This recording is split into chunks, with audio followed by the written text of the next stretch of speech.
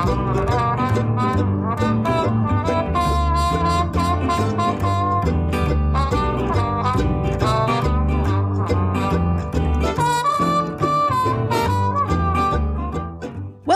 to On the Ledge podcast.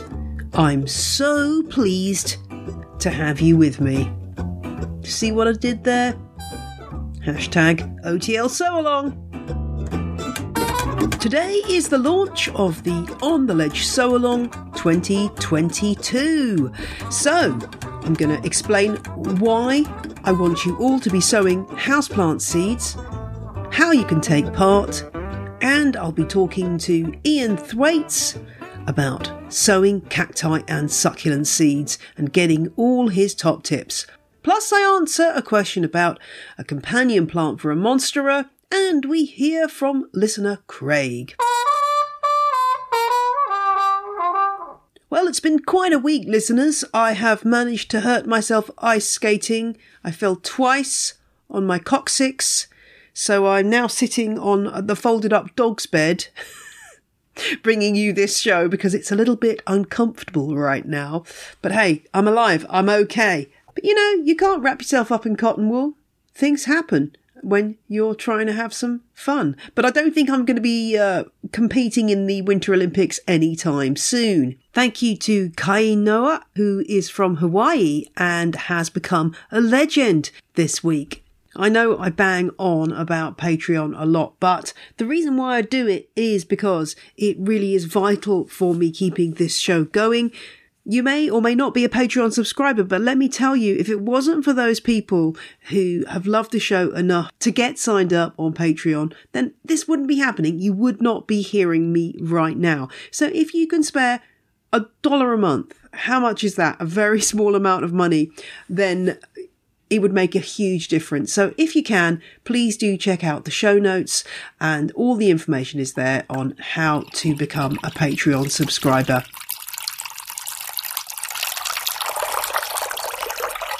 A couple of notes about today's interview.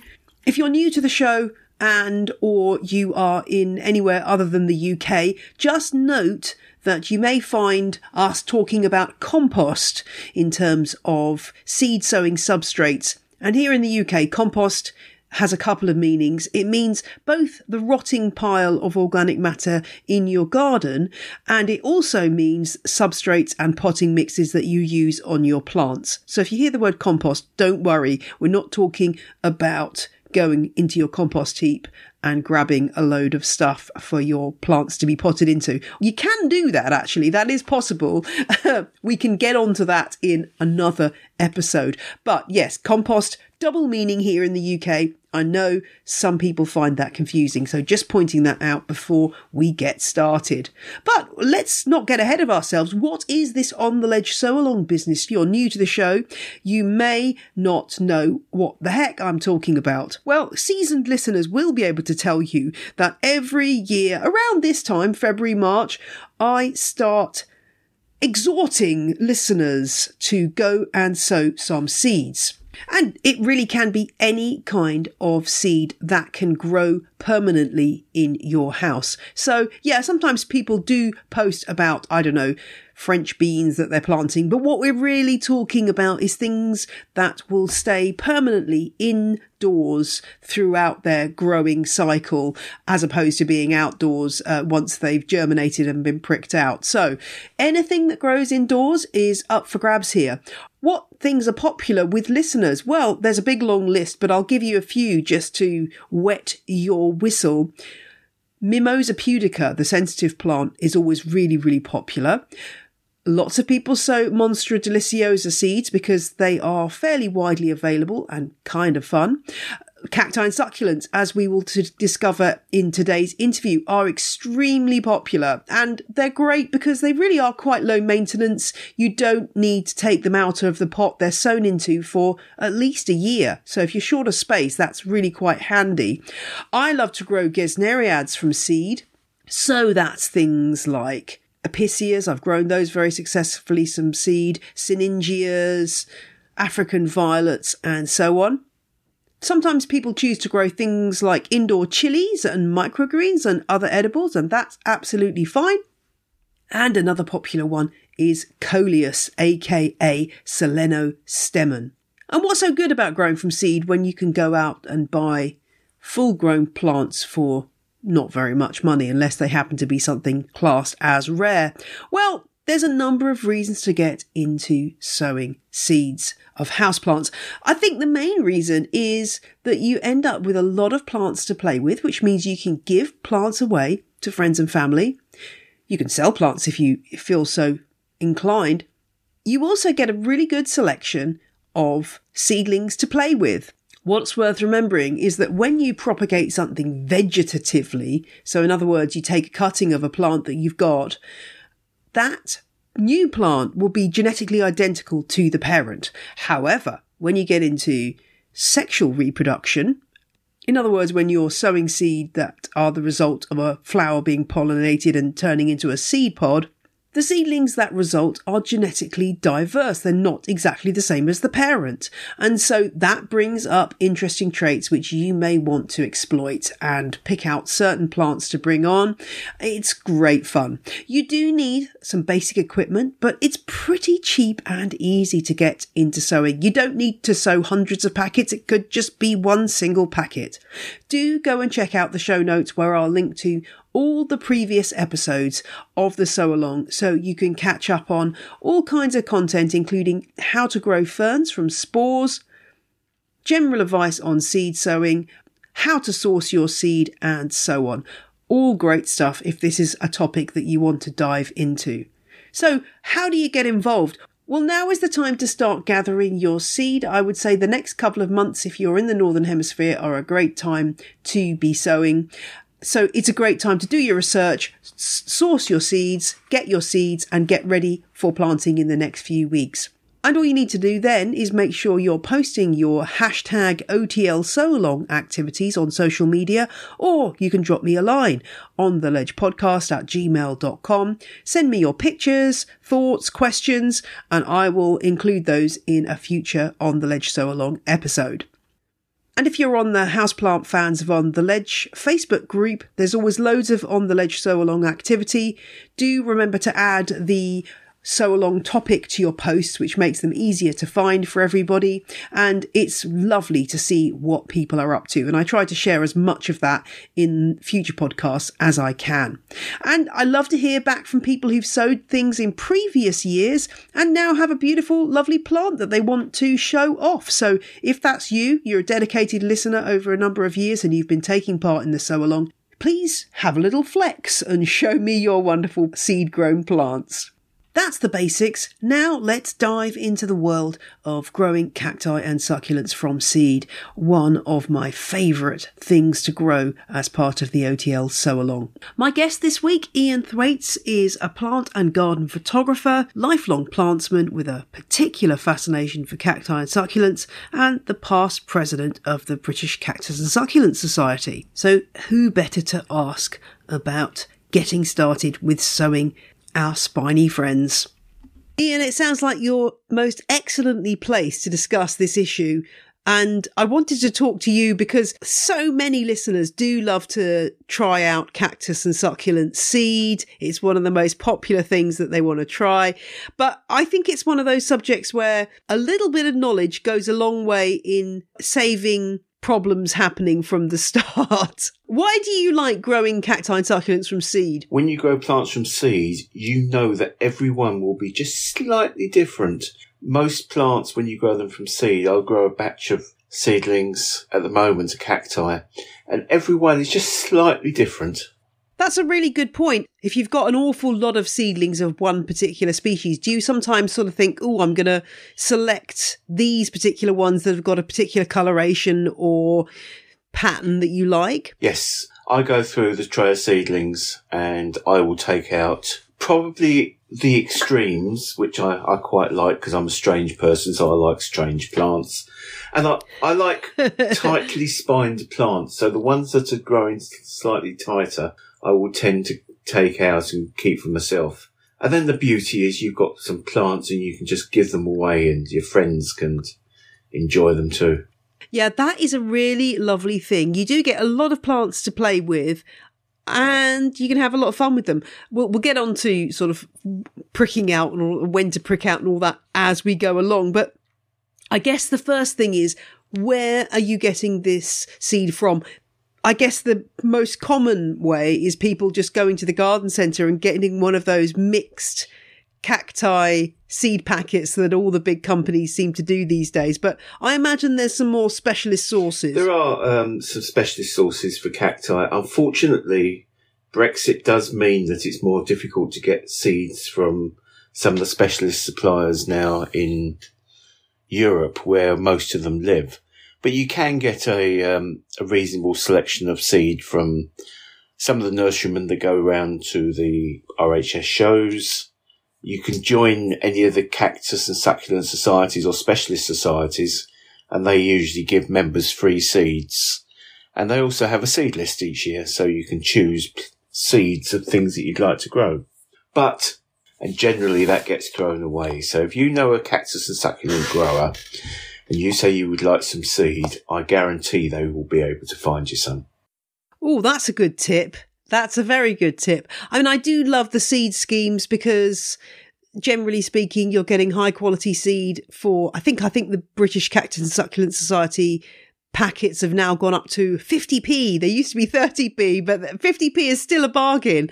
And I just love filling out that form at the beginning of the year and then the seeds turning up. It's really, really exciting. As you say, we are somewhat more limited now that we can't necessarily buy from Europe, but it's good to support the plant societies we have.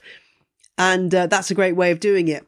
If you do use one of those packs, mixed packs, I guess the problem is you don't quite know what you're getting, but then you might get something really interesting. But I imagine they're probably drawing those mixed packs that you get from Thompson and Morgan and so on from a very sort of bog standard selection of cacti that you might not necessarily get anything that exciting. Indeed, mostly in the mixed seeds that you get from the garden centres, there'll be primarily the tall cereae, because their fruits have lots and lots of seeds, and there'll be less of the globular plants, which are easier to flower. So, it's a good experience to grow the plants. Yes, they're a good starting place, but go and get some free seeds from a cactus and succulent grower, and they'll have free seeds and you can practice and perfect your technique and also get some really nice, interesting plants. Do cactus and succulent seeds really vary in terms of size, shape, colour, etc.? I'm always thinking they're kind of dust-like, but are there any sort of ones that have particularly dramatic seed, or are they all pretty much of a muchness? Cacti and succulents, they range from reasonably big seeds, sort of pip size from some of the cacti, down to dust, but most of them are, the top of the pin size, just little round seeds that you would expect from most plants if you go into the vegetable patch. Things that you can see, you can actually place them easily with your hand. When you're starting off, you can get seeds from plants like astrophytums and lots of the cacti and succulents that people grow. They produce copious amounts of seed. And when you take the dead flowers off, you'll take the seed pods off with it. I mean, presumably that's just a useful thing for the plant, because in the wild, very little of that seed will find a fertile place to actually germinate. Indeed, it will just sit. Very often, some of the plants have become very, very endangered, but the scientists are just waiting for a good rainfall because there's a good seed bank in the earth, just waiting for the right conditions to arrive. It's amazing that those seeds are able to just sit dormant for so long. I mean, it's the cleverness of the plant world is amazing. I was doing some research on lithops for my book and finding out about lithops seed and the amazing ways that they preserve themselves, and then as soon as there's moisture, the seed pods open up and release the seed. It's just really fascinating to how these plants have evolved to be adapted to dry climates. I think this is one of the great things about seed sowing, is you get to kind of experience how amazing these plants are right from the very moment of germination, which is very exciting. Oh, indeed. It's great fun, and it's unbelievable. You can have a packet in your drawer or wherever you keep it for a year, and you can put it in some compost and water it, and suddenly within days it grows. It's absolutely amazing. Well, let's just talk about the equipment that we might need to get ourselves before we begin. Do cactus and succulent growers have any preference in terms of seed trays or pots or labels? What's the usual sort of setup you need to get going? I think it's fairly simple. I'm a great believer in not complicating things. So I actually sow all my seeds in small 2-inch, 2 3/4 inch or 3-inch pots, depending on how many seeds I've got. So what you need is a well-drained compost, a flower pot, and a polythene bag. They are the essentials. Oh, and a label.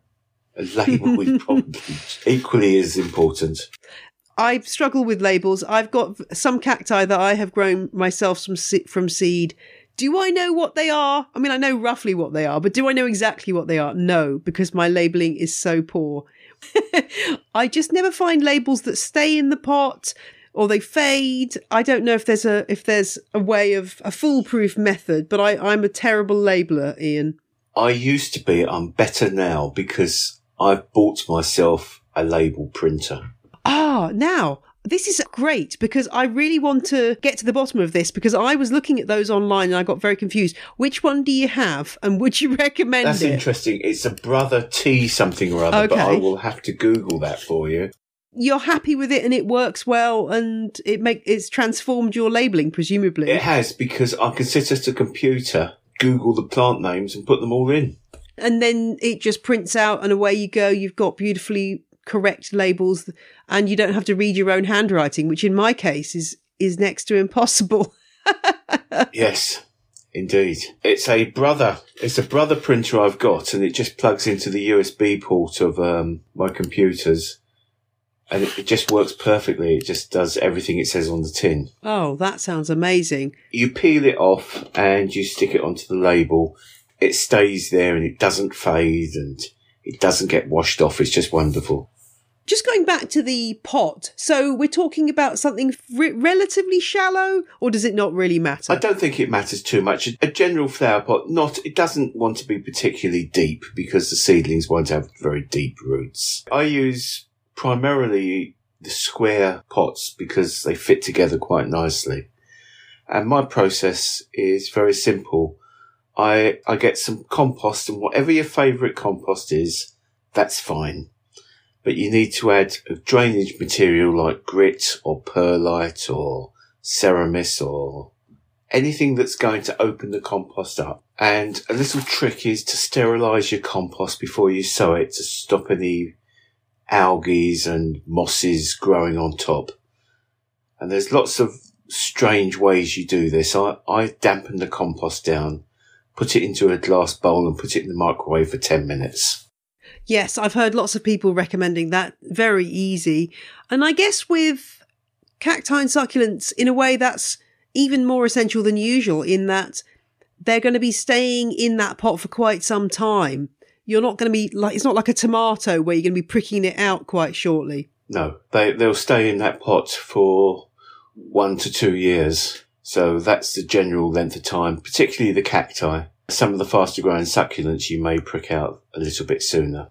So when you're talking about adding drainage material, are we talking about sort of what I consider you do for adult cacti? So say something like 2-to-1 compost to drainage? Yes, 2-to-1, 50-50, something like that. I use about 2-to-1, as you say. That's fairly good for me. And then what I do, I get just a little scattering of grit on the top.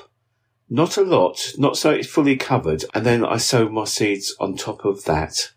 And the reason for that is that grit, the seeds will wash down the side of the grit, and there's something there to protect the seed when it's starting to germinate. Generally speaking, do you not then bother to cover any further once you've sown them because they're going to kind of get nestled in amongst the grit? No, you don't cover them because one of the things that most cacti seeds, certainly cacti and most of the succulent seeds need is light, moisture and warmth. So you don't want to bury the seeds.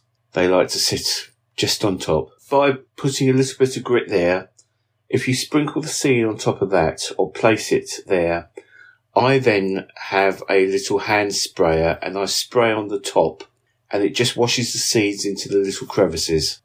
And should you be starting out with a substrate that's bone dry, or should you make sure that it's pre-moistened? I do it the other way. I start? spray them to start with to wash the seeds into the crevices and push them down onto the top of the compost. And I then stand the pot in water and let it become wet. Once I've sprayed the pot with the seeds, I then put them into a seed tray with water, let the pot become fully saturated. I take them out of there and leave them to drain for 5 minutes. So it's not fully saturated, but it's a good damp compost. And at that point, I put them into a little polythene bag, and then I put them either on the windowsill where they're going to get warmish, or into a propagator, and let nature do its job. But they need to be in the light, but not very, very direct, fierce sun. More from Ian shortly, but now it's time for Question of the Week. This comes from Sophie and concerns a monstera. I think it's probably a Monstera deliciosa, although Sophie doesn't say. And Sophie has been gifted a large and unruly monstera, her words, not mine, by a cousin who's moving to Australia. And Sophie says that it has lots of long stems and needs repotting and staking. And the plan is to use an obelisk pot trellis. But Sophie is wondering whether there are some companion plants that could go in the bottom of the pot, because it's quite wide at the base to accommodate that kind of structure. So what could we put as a companion plant for a monstera? The pot itself is going in a cool northeast bedroom near a large window, and Sophie wants something that isn't going to climb up the trellis, and she's not a big fan of the peace lily. Well, that doesn't narrow it down too much, Sophie. I think you've still got a number of options. One thing you could definitely try would be some Oxalis triangularis. The false leaf shamrock in any of its colour combinations, either the purple one or one of the plain green ones, or there are some with silvery markings on those shamrock shaped leaves, are rather good because they can withstand drought conditions. They will die back, but they will come back quite happily when they get water again. They won't climb up on anything. They'll be fine in a cool bedroom as long as they're getting plenty of light, which it sounds as if they will be. They won't really compete with the monstera because their root systems are quite shallow and they grow from these rhizomes, and that's how they're able to withstand periods of drought if you're not watering your monstera so much in the winter. The only downside really is that you might be left with a bare pot at some times of year if your oxalis do go dormant. Sophie does mention ferns in the email. I would say that may not work out well. Most ferns are going to require a more even moisture than the monstera will. The only one I can possibly see doing well would be the hare's foot fern, Humata tiamanii, which certainly in my experience doesn't seem to mind drying out from time to time. It has these hairy rhizomes that creep along the surface of the soil and come down the side of the pot. They look a bit like tarantula legs, so if you have a spider phobia, probably not the best choice. But in terms of ferns, that's the only fern that I would possibly consider for this role. There are lots of things that don't work for different reasons. But one of the things that occurred to me as being a possibility was spider plants, because they're so incredibly tough. They will cascade over the side of the pot and look attractive. They won't be bothered by fluctuating levels of moisture. And I think they would do all right. I think the only risk with that is that you end up with them outgrowing the space. But really, Monstera deliciosa is pretty darn vigorous, so hopefully that wouldn't happen. But that is one thing to consider, and you could either go for a variegated spider plant or the plain green ones if you preferred. I think that could look quite nice. One other suggestion, you could try string of hearts, Ceropegia woodii.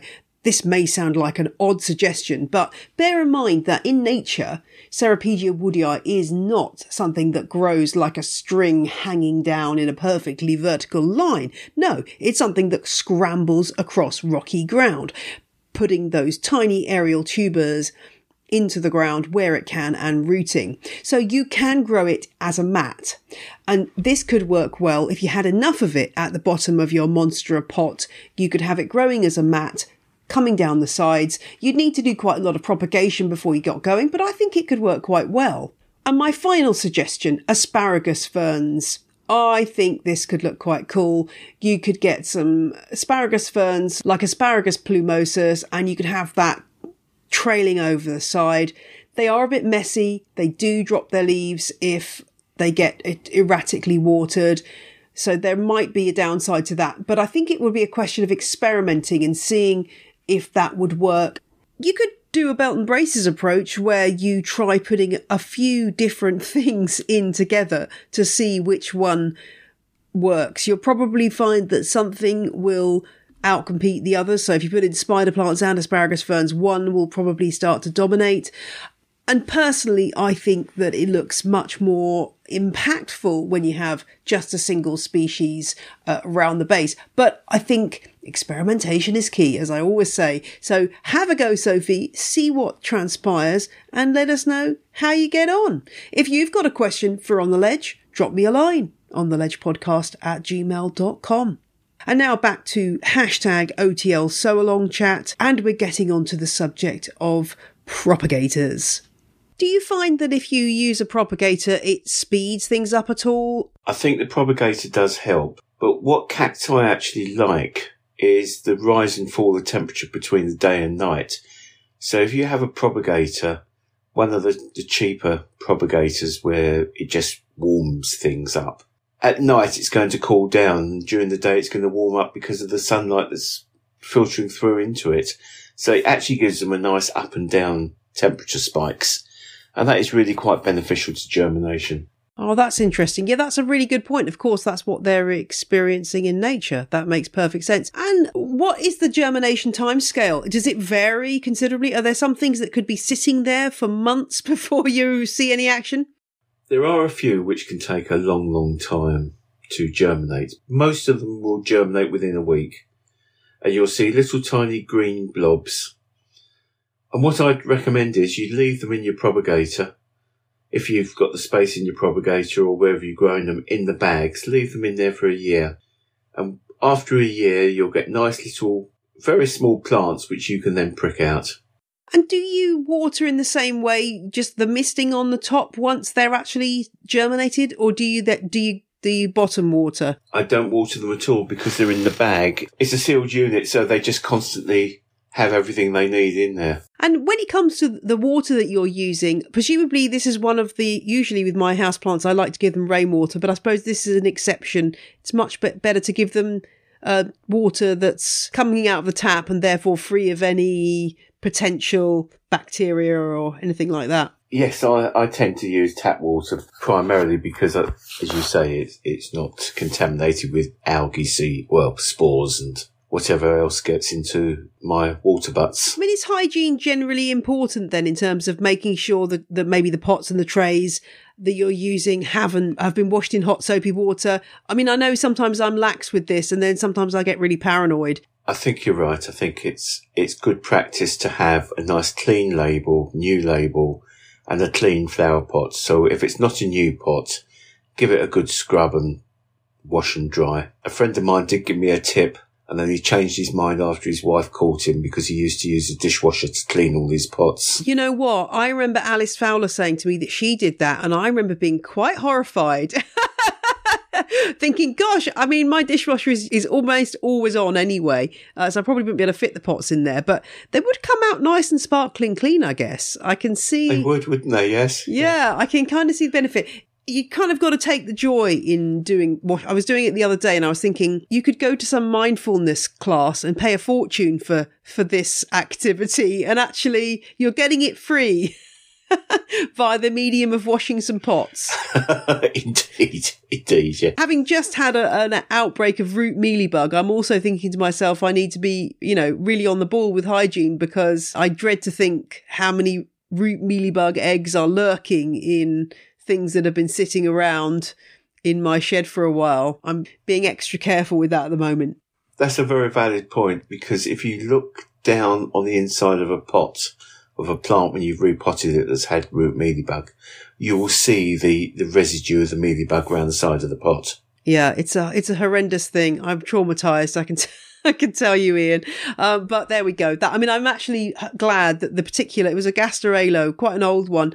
It had lots of pups, so I've removed the pups, and I sort of asked people on Instagram whether I should dump the parent plant, which was really root bound. And I was just thinking, this is way too much work, or whether I should try to rehab it. It has ended up on the compost heap. I have saved the pups because cleaning those off was a lot more straightforward. But the parent plant has ended up on the compost. Although given how mild it is right now at the moment, it looks exactly the same. It's quite happy sitting on the top of the compost heap. I'll give you another option. Okay. Why don't you just cut the roots off and root the cutting again? I was thinking that. Yeah. I mean, as I say, it's a good, it's a good 30 centimetres across. It's a really big, chunky Gastarello hybrid. And I was wondering whether it would actually root, but I should retrieve it and get a pruning saw to those roots and see whether it would root again. Do you think it would? I think there's a good chance that it would, yes. All right. I shall retrieve it. But should I say that you've now got a big space to fill with something new? Well, this is why I need to sow some seeds. I haven't actually got my Cactus and Succulent Society order to hand, but I have ordered various things. I have to say, Ian, what I normally do is I normally just look at all the names and start to Google things, and then I just choose the ones with the coolest names. It's what I do. I mean, I know that I will always know, okay, it's, I don't know, Mammillaria genus or Echinophostulo-cactus genus, but I probably won't know what the species looks like. But it's great fun. It's a great way of ending up with some interesting plants. Is now too early, or should we be getting ready to sow?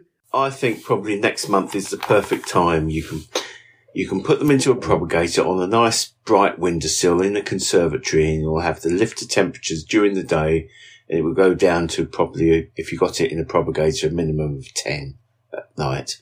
And that's absolutely perfect. And you'll get really good germination. And then leave them in the bag until you think they're big enough to prick out. So there are some cacti which you leave them in the bag for 2, maybe 3 years because they are so slow growing. But most of them, after a year, they'll be ready to prick out and you can move them on. So when you're doing that pricking out process, obviously they're small and have a root system that's fairly new. What's the best way of handling them? Is there any sort of tips and tricks to getting them pricked out safely? I would think my instinct would be to use something like an old label or something to kind of prise them out. Is there anything you would do? Yes, I usually use just something small, an old label or a pencil. Pencil seems to be my favourite tool usually. And I've seen a really interesting thing from the Gibraltar Botanic Gardens. When they prick them out, they cut the roots off. Oh, wow. Because they say, well, there's no point in worrying about breaking the roots, just cut them off and they'll re-root and grow again. But I don't do that. I take them out, get as much of the root out as possible, and then make a little hole, pop them in that hole, and just gently firm the compost around them. Not push it down, but just firm it so that the roots are in contact with the compost. And should they be going into individual pots at this stage? And if so, how big? No, I usually put them into seed trays. It's like nature. It's a wide expanse. You can water it and it will dry out fairly quickly. And the big thing is, when you prick out, don't water them for a couple of days after you prick them out. That just stops the compost. Well, it stops the compost getting wet and introducing any fungal spores into any injuries on the roots. So just give them a couple of days and then they'll be fine. How long can you expect to wait for a mature plant? It depends what you grow. Some cacti grow faster than others. It also depends on how much you feed them, because traditional cactus growers are fairly bad horticulturalists compared to the nurserymen that grow the plants in Europe, where they keep the compost constantly moist and feed, and they can grow a good plant in a year or two. We tend to be a little bit slower in this country, but I think that's part of the fun. You get a small plant, and if you grow things like Rebutias and Mammillarias, most of them you'll get to flower in their probably third year, and it's definitely something to enjoy. Happy growing season. I hope you get some good germination next month. And thanks very much for all your wisdom. It's my pleasure. Anyone that talks plants to me, I'm happy. And now it's time for Meet the Listener. Hi Jane, my name's Craig, otherwise known as Scottish Plant Dad on Instagram, and I'm from Stirling in Scotland. It can be a pretty challenging environment in winter here as our daylight hours vanish and the temperatures just drop. It is, however, a stunning part of the world, and I would definitely recommend it to anyone, even though I am a little biased. When did you get into houseplants and why? So I got into houseplants at the start of the first lockdown, early in 2020 here in the UK. It started at about 3 plants, and quickly that escalated from there to the current 101 plants that's in the collection today. I absolutely love the joy it brings to my life, and it is the perfect mindful activity for me just to chill out after a long day at work. What's the latest addition to your houseplant collection? So the latest addition to my collection is a rather big boy Anthurium regale. The largest leaf is about 40 to 45 centimetres long, and it just takes my breath away. It does like slightly higher humidity to about 70%, but it is definitely worth it if you can get your hands on one. Complete the sentence. I love my houseplants because... I love my houseplants because they were an absolute godsend to me in lockdown 1. It filled my year with joy, and it taught me to appreciate the little things in life. Not to mention, being immersed in plant learning has taught me so much, and I wouldn't trade it for anything. Who is your houseplant hero? My houseplant hero has to be Summer Rain Oaks. Her YouTube videos are the perfect chilled viewing for me. What is better than getting a tour around someone else's collection and learning more about sustainability? Name your plantagonist, the plant you simply cannot get along with. My plantagonist has to be Monstera adansonii. No matter what I try with this plant, it just will not be happy in my growing conditions. I've tried pretty much everything, and my rule is if 3 plants fail, then I definitely can't get another one of them. Thanks for having me, Jane, and keep up the good work. Thank you, Craig. And if you want to take part in Meet the Listener, drop a line to ontheledgepodcast@gmail.com, and my trusty assistant Kelly will be on hand to send you instructions on how. I'll be putting up an extra leaf episode for Patreon subscribers at the legend and superfan level in the next few days. That's going to include an extra chunk of chat with Ian where we talk about grafting very, very young cactus seedlings, and also you get to join me for the sowing of my first cactus seeds of the year. So watch out for that, an extra leaf 86 coming out in the next few days if you're a Patreon subscriber at those 2 higher levels. And if you're wondering what that label printer was, it's the Brother PT-P700 label printer. I've just bought myself one actually because it looked ideal. I'll put a link to it in the show notes and I'll let you know how I get on with it. But that's the one that Ian uses and the one that I'm going to try. Now, I do say this every week, but I have had listeners say, oh, I've never looked at your show notes before, and they're so useful. So please do go and look at the show notes for all that good stuff that you'll find there at janeperrone.com.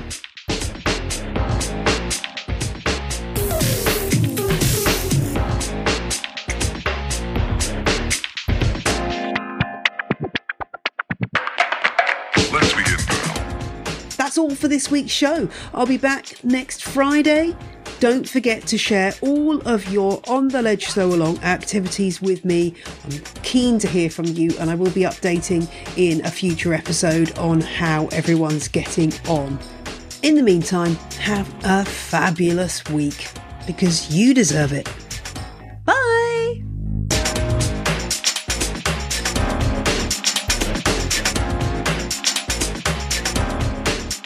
The music you heard in this episode was Roll Jordan Roll by the Joy Drops, The Road We Used to Travel When We Were Young by Komiku, Chiefs by Jazar, and Ice Cold by Jason Shaw. All tracks are licensed under Creative Commons. See the show notes for details. This is not a drill. Repeat, this is not a drill.